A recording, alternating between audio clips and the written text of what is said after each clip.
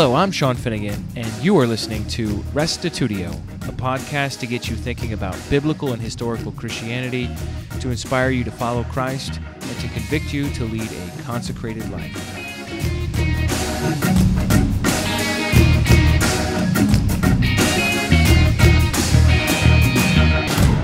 In the 1500s, scholars in northern Italy began questioning the traditional doctrine of the Trinity. Before long, the Inquisition forced these burgeoning Italian biblical Unitarians to flee, resulting in the spread of their ideas to other parts of Europe. The two most significant groups that emerged were the Polish Brethren and the Unitarian Church of Transylvania. In this lecture, you'll learn about this interesting, though typically overlooked chapter of church history. This is Lecture 6 of a History of Christianity class called 500, From Martin Luther to Joel Osteen. Here now is podcast 121, the Socinian Movement. Number 6, the Socinian Movement. I wanted to start off with this statement by George Williams, where he says, not only psychopanegyism, that's the sleep of the dead, psychopanegyism, but also anti-Trinitarianism was to find its fullest ecclesial expression in Polish Socinianism and Hungarian Unitarianism. Did you catch that? That's saying that in the Polish group and in the Hungarian group, you get together the sleep of the dead and the one God. Now let me tell you, if you have the sleep of the dead, chances are you've got the kingdom too. Because if you're dead until the resurrection and Jesus is coming back, then usually you also have the kingdom of God idea paired with that as opposed to heaven. That's quite a statement, isn't it? Not only psychopanegyism, but also anti-Trinitarianism was to find its fullest ecclesial expression in Polish Socinianism and in Hungarian Unitarianism. The leaders of these two parallel and closely interrelated movements were Italians, or palpably dependent upon Italians. That's why I said before, if you're Italian, Polish, or Hungarian, you're going to like this one. If you were Spanish, I should have said, you would have liked the last one, because Michael Servetus was Spanish, and Claude of Savoy was French. So we're hitting at least a few ethnicities here tonight in our way. Matt Elton's going to share with us about Asian Christianity in a couple weeks here. And so the Asians will have something to rally behind. But anyhow, 3 things I want to cover. Number 1, Italian roots. Number 2, Polish Brethren. Number 3, Transylvanian Unitarians. Transylvania is, in fiction, the place of the vampires. But in reality, it's just a piece of land that Hungary and Romania have been fighting over for a long time. And it's currently under Romanian control, but mostly Hungarians live there. And so it's a piece of land in modern-day Romania, Transylvania. And so those are the 3 things: Italian roots, Polish Brethren, and Transylvanian Unitarians. Here is Marsilio Ficino, who died in the year 1499, and he subordinated the Son to the Father. Now, this is just one example of several different people. There are many different people, especially in northern Italy in the late 1400s and the early 1500s, that are starting to question the doctrine of the Trinity in the universities. Cities like Padua and Venice and a couple of others, these debates start happening.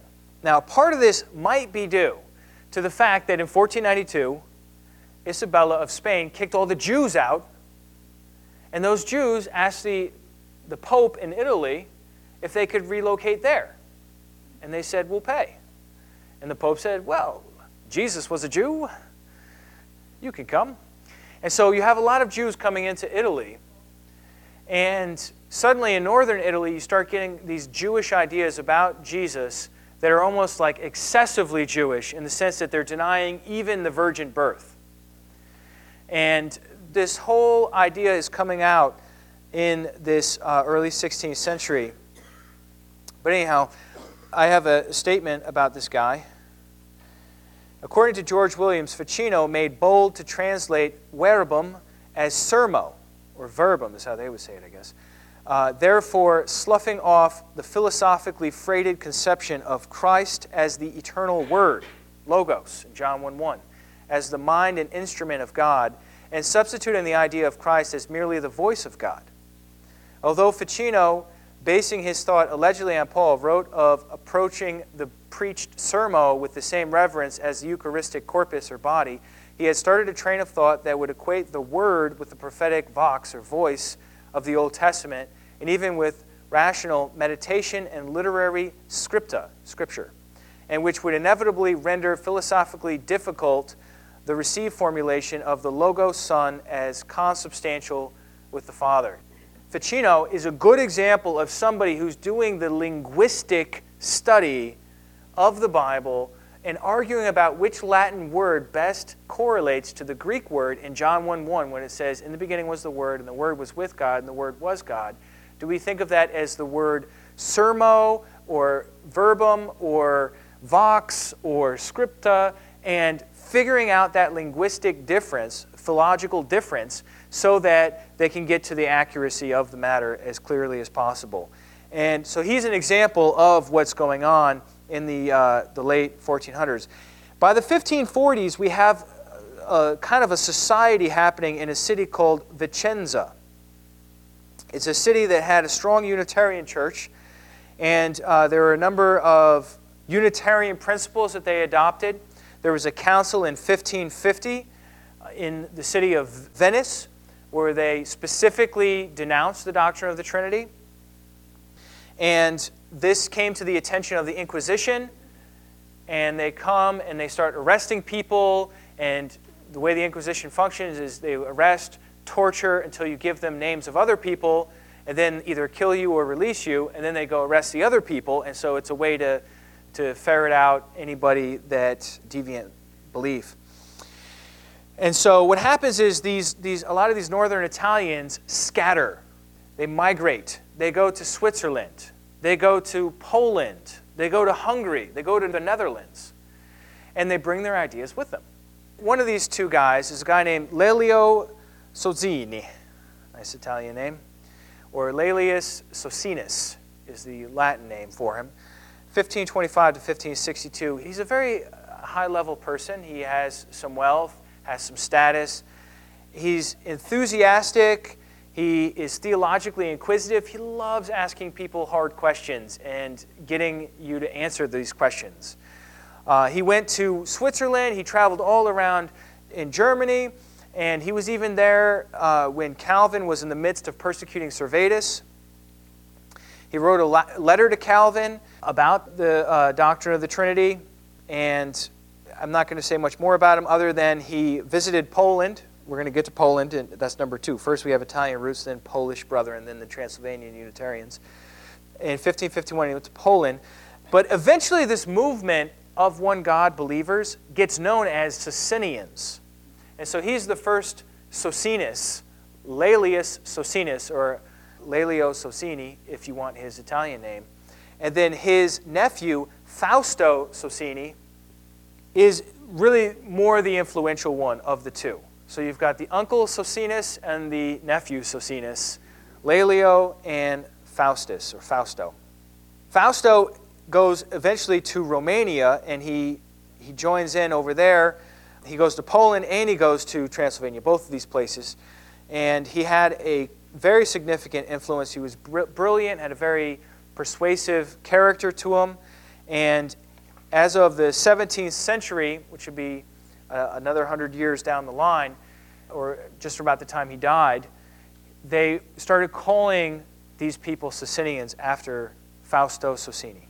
So that's about all I'm going to say about the Italian roots. And let's now move on to the Polish brethren, because I know more about them. Okay? And so the Polish brethren were a group of Christians that started in 1565, and they were all kicked out of Poland in 1658. So they start in 1565 and they leave in 1658. In Poland, it was a gentleman by the name of Peter Genesius, 1525 to 1573, that really got things started there. The church in Poland was also known as the Minor Reformed Church. They like to be called the Polish Brethren. They actually just like to be called Brethren, or Christians. That's what they preferred. Outside of Poland, they're all often called Socinians. Peter Genesius, he was sent by his parents to a monastery. I don't know what he did, but he got sent to the monastery. I don't know if that means he was a good boy or a bad boy, but he got sent to the monastery. And surprise, surprise, he became a priest. He studied at the University of Padua, which is a university in northern Italy, and graduated with a doctorate in philosophy. So he's an educated man. In those days, only wealthy people tended to get educated because it cost a lot of money. While a gentleman named Matteo Garibaldi was teaching, this Peter Genesius converted to Protestantism, and he pioneered Anabaptism in Poland. So he brings Protestantism, and specifically the Anabaptist beliefs, up to Poland with him from northern Italy. Oh, and so one of the things he does that's interesting, this Peter, is he lets a lot of the other Anabaptists know, who are a lot of them on the run. You remember when I talked to you about the Anabaptists? Conrad Grebel, he died of natural causes. But Felix Mons was drowned. Remember, they drowned him. George Blaurock, they beat him severely with rods, and then later they burned him at the stake. So to be an Anabaptist wasn't to be safe. The Anabaptists are migrating peoples looking for a place to live. This Peter Genesius says to them, come to Poland. Come to Poland. Nobody's going to mess with you up here. Come up here and you'll be safe. And so a lot of Anabaptists start coming there from Moravia and other places. And in 1556, we have the Synod of Socinian. And at that synod, Peter is excommunicated for non-Trinitarian beliefs. So we can definitely say before 1556, he already had discovered that God is one and not three in one. He believed in quite a number of other things, pacifism, egalitarianism, no participation in government. He didn't believe in the serf mentality where you have a landowner and the serfs working the land. He was a revolutionary, radical thinker. He became the leader of the Polish Brethren, the Ecclesia Minor in Poland. He died in October 1573 of the plague. By then, the Polish Brethren were already started. The Polish Brethren are a Unitarian group in Poland that survived for about a century. A gentleman called George Schoeman, lived from 1530 to 1591, he wrote a letter to his grandchildren that I have here for you about a catechism. And just look at how this guy, this is a sample of one of the people from this congregation, how they thought, and how he talked to his grandchildren as an old man as he's getting ready to die. If you want to find out these things yourselves, there is my second catechism, which I compiled from Holy Scripture privately for you. It explains about the Most High God, the Father, and the Lord Jesus Christ, man, only begotten Son of God, our Lord, who are to be worshipped in spirit and in truth. May your understanding of God be that which we have from the prophets of Israel, and not after the fashion of the Lutherans and the Papists. So this is how these Polish brethren talked. You have God Almighty, and then you have the man Christ Jesus. And when you try to get your truth, get it from the prophets of Israel, not from the Lutherans and the Papists.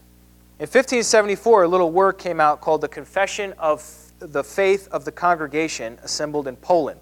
In other words, this is our statement of beliefs. If they had a website, this is what would be under the Statement of Beliefs tab. And it says, "The little and afflicted flock in Poland, which is baptized in the name of Jesus of Nazareth, sends greetings to all those who thirst after eternal salvation, praying most earnestly that grace and peace may be shed upon them by the one and supreme God and Father, through his only begotten Son, our Lord Jesus Christ, who was crucified. Jesus, our mediator before the throne of God, is a man who was formerly promised to the fathers by the prophets, and in later days was born of the seed of David, whom God his Father has made Lord and Christ, by whom he created the new world, to the end that after the supreme God we should believe in him, adore and invoke him, hear his voice, imitate his example, and find in him rest to our souls." So that was the confession of this church in Poland in the 1500s. specifically 1574. In 1579, we get Fausto Socini showing up in Poland and joining the church and working with them there, although they had some sort of disagreement over baptism, and Fausto never officially joined the church, although he sojourned among them. These Polish brethren were industrious people. They started an academy called the Rakowian Academy, and this was a training ground. They had at its height 1,000 students at this university. This college lasted for 36 years, and it published tons of material on a variety of subjects, but especially on the idea that God is one. This aroused the Jesuits. I haven't spoken to you about the Jesuits. I'm going to talk to you about them later when we talk about the Counter-Reformation, which is what the Catholics did in response to the Lutheran Reformation and so on. So hold that thought on who the Jesuits are, but suffice it to say they were a very loyal group of Catholic Christians who were very, very against any kind of non-Catholic belief and group and were desirous to shut them down. Okay? And so this publishing house is doing a lot of good, but it's also attracting a lot of attention. At the time, during the 1600s, in the early 1600s, in Krakow, Poland, they had about 300 churches successfully planted there. And in 1605, they came out with the Rakowian Catechism. A catechism is a list of questions and answers for instruction in the faith. Okay, so a question might be like, who is the one God, the creator of heaven and earth? And you say, the answer would be something like, the Father of our Lord Jesus Christ. And then there would be another question and another answer. And so this is the title page of the Rakowian Catechism, the 1818 edition of it, printed in London. I just told you this came out in 1605. So this document is wildly successful. They come up with it in 1605 in Poland, written in Polish, or Latin, I'm not sure. But it was written in Poland by Fausto Socini's grandson, a guy named Andreas Wisławatius and Joachim Stegmann. It's a large, detailed exposition, and they say it's by the brethren in Poland and Lithuania who confess one God the Father. It was reprinted as late as 1818 in London, and then Spirit and Truth Fellowship International, under the leadership of John Schoenheit, typed it back in and reprinted it, and now it's available on Amazon today, not just from him, but through some others who have done similarly. And so this book is actually, oddly, very accessible today in an English translation. It's kind of an old English translation. It's 1818, but it's the sort of English that we would be able to readily recognize and read ourselves. This book gets banned in many countries, including England. Owning this book could get you the death penalty. That's how hot it is. If you touch this, you can get burned. The contents have 8 arguments against why Jesus is not God, and it discusses nearly every passage bearing on the topic, although it has a very reverent attitude for Christ. It's not bashing Christ. It's just trying to stay biblical with how Christ is described. It rejected the doctrine of original sin. It said humans were created mortal. It rejected propitiatory atonement, which is the idea that Jesus died in our place, suffering the penalty that we deserved from God. They denied that belief. And they said that God's knowledge was limited to necessary truths, but not what might happen. So God's knowledge is not exhaustive of the future, but only partial. I should mention this. As I'm going through all these different groups and all these different movements, I'm not saying that you should necessarily agree with any of them specifically.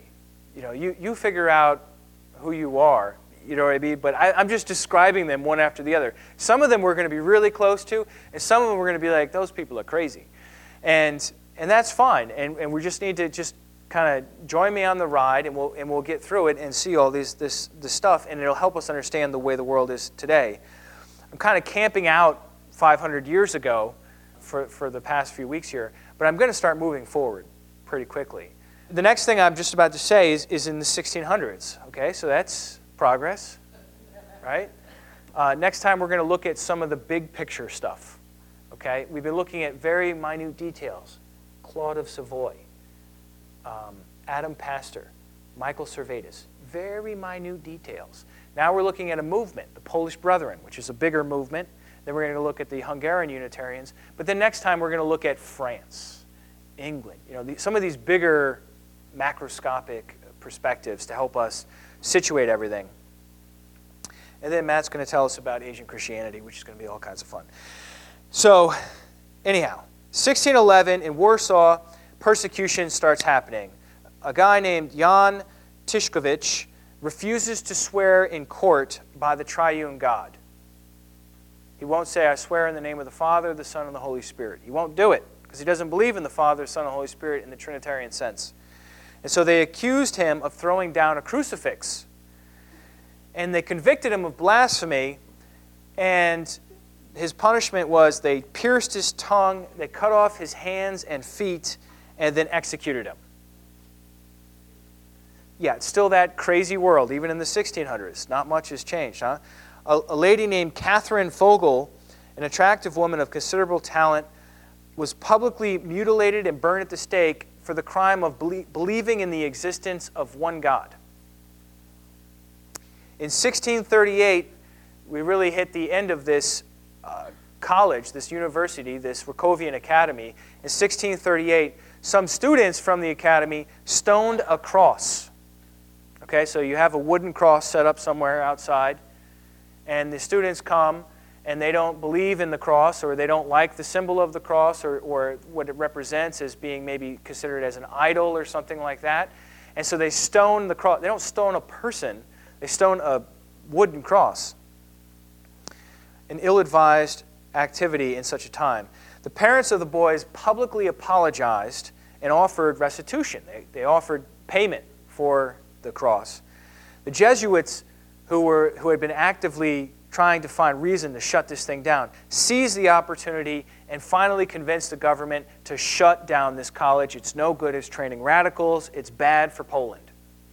And so it dies in 1638, the Rakovian Academy. In the 1650s, war breaks out, and thousands of Cossacks, Tartars, Poles, and Austrians and Romanians fought in the land. The land is just overrun with these different tribes of people who are fighting with each other. The king of Sweden invades Poland, and the Polish king Casimir gets kicked out. The king of Sweden required everyone to pledge obedience. Everyone agreed, though the brethren, the Polish brethren, the Unitarians, wanted nothing to do with politics. Somehow, Casimir returned and drove out the Swedish forces. Most of them abandoned their pledges and joined the rebellion. However, the Polish brethren, once again, did not want to get involved and participate in this rebellion. As a result, they were seen as traitors, and the others persecuted him. And so this is King Casimir here, who said, "In the name of the Lord, amen. We, Jan Casimir, by the grace of God, King of Poland, although the public law always forbade the Anabaptist sect to exist and propagate in our dominions, yet by some fatal misfortune, the said sect, which rejects the pre-eternity of the Son of God, began not long ago since to spread in our dominions. We do ordain that if anyone of this kind is found who dares or attempts to profess, spread, or preach this sect, or to protect or support it or its advocates, shall without delay be capitally punished. Yet desiring to show our clemency," oh, he's got so much clemency, "if any such person is found who will not renounce this sect, we allow him 3 years in order to sell his property, etc. During this time, however, he is forbidden to perform any exercises of this sect or to take part in any public offices subject to the penalties above." What was the penalty above? Death. Right? On July 20th, 1658, the Polish Parliament expelled the brethren as well with the following words: "The toleration granted to dissenters from the church does not legally extend to Unitarians, whom they call Anabaptists, this being a new heresy. Therefore, all who within such a limited time will not embrace the Roman Catholic religion shall be banished out of Poland. allowing, however, 2 years to sell their estates, whether real or personal. Do you know what happens if everybody knows that within 2 years' time you have to leave the country and you're trying to sell your house? Nobody's going to buy your house. They're going to wait until you leave without selling it, and they're just going to walk right in and take it. I mean, this is some harsh persecution here. This is the response of one of these Polish brethren to what was going on in 1658 when they were kicked out of Poland. The charge is that we are enemies of the pre-eternity of the Son of God, that we deprive him of this. But we attribute to the Son of God whatever Holy Writ clearly attributes to him. We're just trying to be biblical. In the most excellent and the fullest way that can be conceived and that can be, he is truly the only begotten Son of God the Father, with a name that is exalted above every name.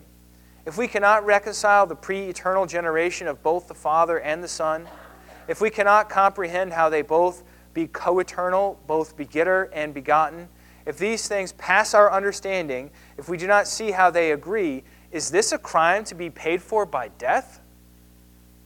Our case is one of steadfastness, of faith in God, of escape from papal superstition and tyranny, and in general the desire for a good conscience. We refuse to desert to the enemy, choosing the command of God rather than the inventions of men, Christ rather than the Pope. Our conscience is good, bound to no wickedness, crime, or disgrace, dangerous to no one, friendly to all, proved by an endeavor to lead a blameless life, simply devoted to the one God and the oracle of God. So as we go into exile, no sure and safe home presents itself. Shut out of our land, we find almost the whole world closed against us. We have no way to support ourselves in exile. Our property is left behind. Our money was seized by soldiers or consumed as we led our wandering life. Our estates and farms are left behind, ruined, wasted, and despoiled, ravaged by fire and sword. The frightful prospect of an unjust exile drove many of the more wealthy to defection. They just gave up the faith. They didn't have to leave. They professed themselves ready to die, but with wives and children, they could not bring themselves to incur the hazard of the most wretched poverty. Those who had the greater abundance deserted Christ. Those who had the more courage followed him. For those certainly desert Christ who abandon conscience. Rather than abandon that, we have determined to give up all else. Quite a statement, isn't it? I mean, what would you do if suddenly your belief was outlawed by the government, whether local or national, and you were given 2 years to leave? Would you give up your faith? Would you put your house on the market? I mean, it's a really difficult situation these guys found themselves in. So the exiles, they went to a number of different places. They went to the Duchy of Prussia, to the Netherlands, to Transylvania, to Silesia, Moravia, Russia, and even to England. From 1665 to 1668, Andreas Wisawatius, that's the grandson of Faustus Socinus, who is the guy that has the name Socinian, that these guys are named after. He got the library of the Polish Brethren called Unitarians. It's a collection of books published in Amsterdam. That's from 1665 to 1668. The first volume included the writings of Fausto Socini, Fausti Sociniensis, Opera Omnia. And I won't read the rest of it in my crummy Latin accent.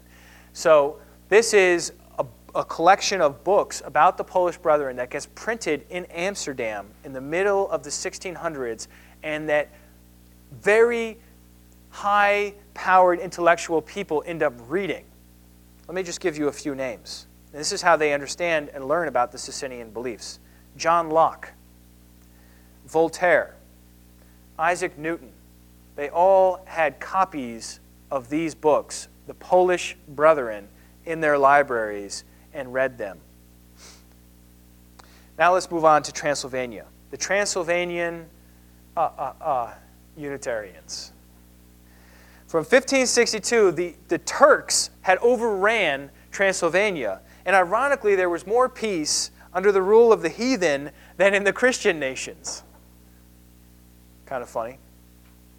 This gentleman right here is credited with establishing the church in Transylvania, the Unitarian Church in Transylvania, a guy named Ferenc David, or David. I'm going to call him David, although that's his last name. He was born sometime around 1510 and he died in 1579. Born in Hungary, he studied in Wittenberg. Who else was in Wittenberg? Martin Luther. So this Hungarian studied in Wittenberg, possibly under Luther or under one of the other professors there, and at Frankfurt. He became a bishop and he believed in the doctrines of John Calvin.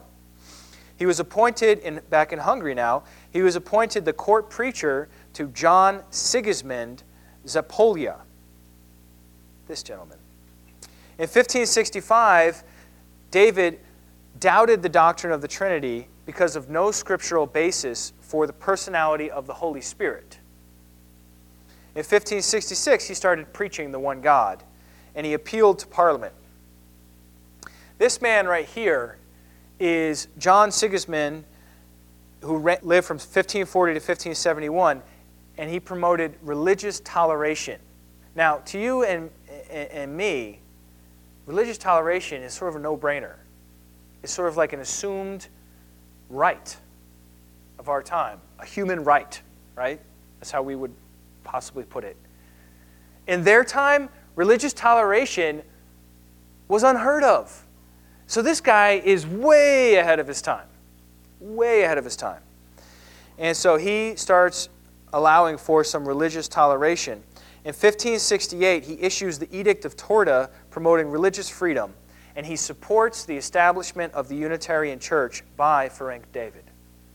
He wanted open dialogue and sponsored debates for Catholics, Lutherans, Calvinists, and Unitarians.